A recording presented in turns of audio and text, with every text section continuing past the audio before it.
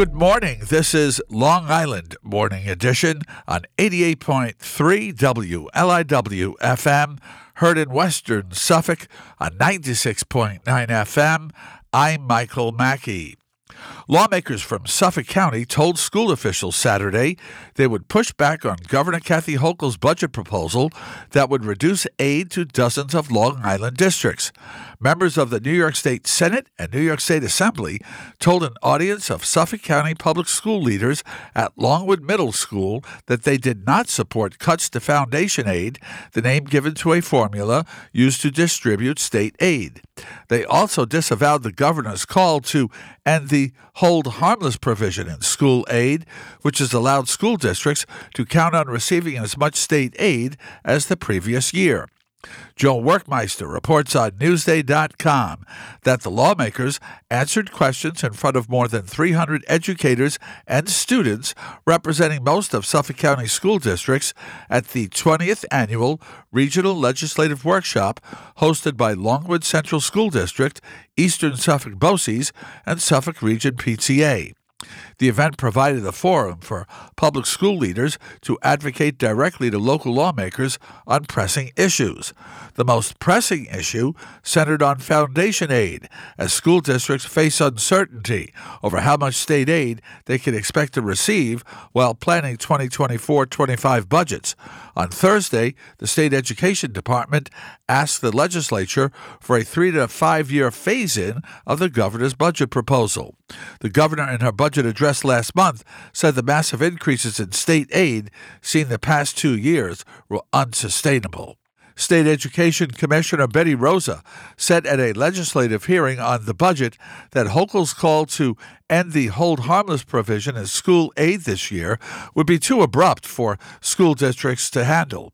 New York State spends more per pupil, $26,571 annually, than any other state, according to the U.S. Census Bureau. Joe Workmeister reports on Newsday.com that Governor Hochul has argued the school aid formula should be followed because many school districts have lost enrollment and have built record-high reserves in recent years because of spikes in state and federal aid. Hochul's proposal is part of her budget theme to make New York State more affordable, to stem an exodus of residents, and to attract more employers. The governor's budget proposal, centered on a theme of making New York State more affordable, includes nearly $35 billion in aid to schools statewide.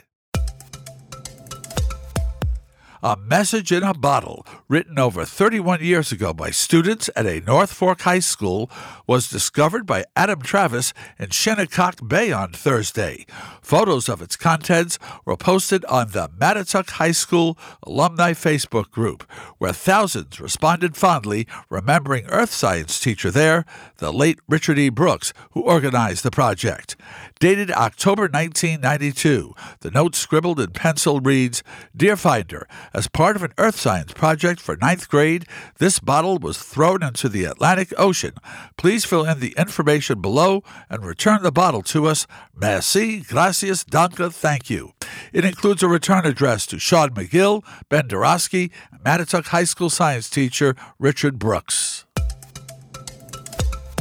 Long Island was home to an estimated 111,900 immigrants living in the United States illegally in 2022, an increase of nearly 20% from a year earlier, when the same population was about 95,600, according to a new analysis provided to Newsday of census data. Matthew Chase reports on Newsday.com that the increase comes as more than 174,000 migrants, most having crossed the southwest U.S. border from Mexico and then traveled north, have been processed through New York City's homeless intake system since spring 2022. Some of those migrants have moved out to Nassau and Suffolk counties. But the analysis by the Center for Migration Studies of New York captures only part of the influx. For instance, the analysis excludes those migrants who have been paroled into the country under authority the Biden administration has exercised on a historic scale. admitting more than 1 million migrants since the president took office in 2021. The administration has done so under a decades-old law that Congress is now considering restricting. The analysis also excludes migrants who have filed an asylum claim, including ones that are pending, or who otherwise are legally permitted to live in the United States, such as those subject to temporary protected status, according to a senior research and policy analyst with the center. The contractors working for the Army Corps of Engineers will begin the $11 million rebuilding of downtown Montauk's beaches today. Their nearly 500-foot dredging vessel, Ellis Island, was expected to arrive in the waters off Montauk overnight Sunday and should begin pumping sand ashore by this afternoon.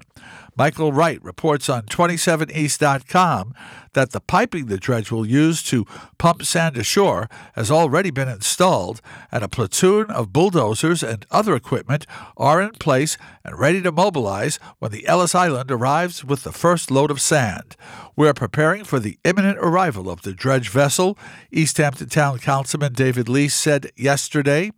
The Ellis Island, a 433-foot suction hopper barge, and its 158-foot companion tug, the Douglas B. Mackey, completed another sand nourishment project on Fire Island on Saturday and departed for Montauk on Sunday afternoon.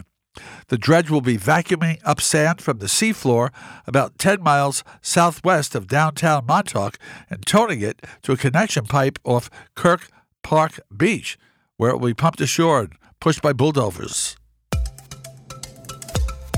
The MTA's congestion pricing plan, which aims to reduce traffic in New York City, is predicted to increase traffic at the Manhattan-bound Queens Midtown Tunnel during the morning rush hour, in part because some drivers will no longer go out of their way to use the free Ed Koch Queensboro Bridge, according to the project's environmental review.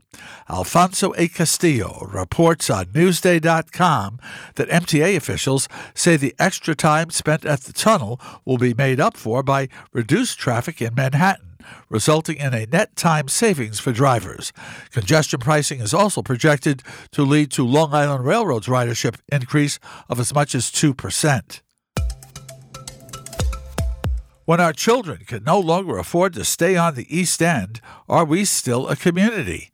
Of all the existential questions facing this region, this one cuts most close to home for everyone who has experienced the recent mass exodus of longtime friends and neighbors and their own children. Beth Young of East End Beacon reports that the village of Sag Harbor, which for a long time prided itself as being the Unhampton, is now decidedly unaffordable for working-class people.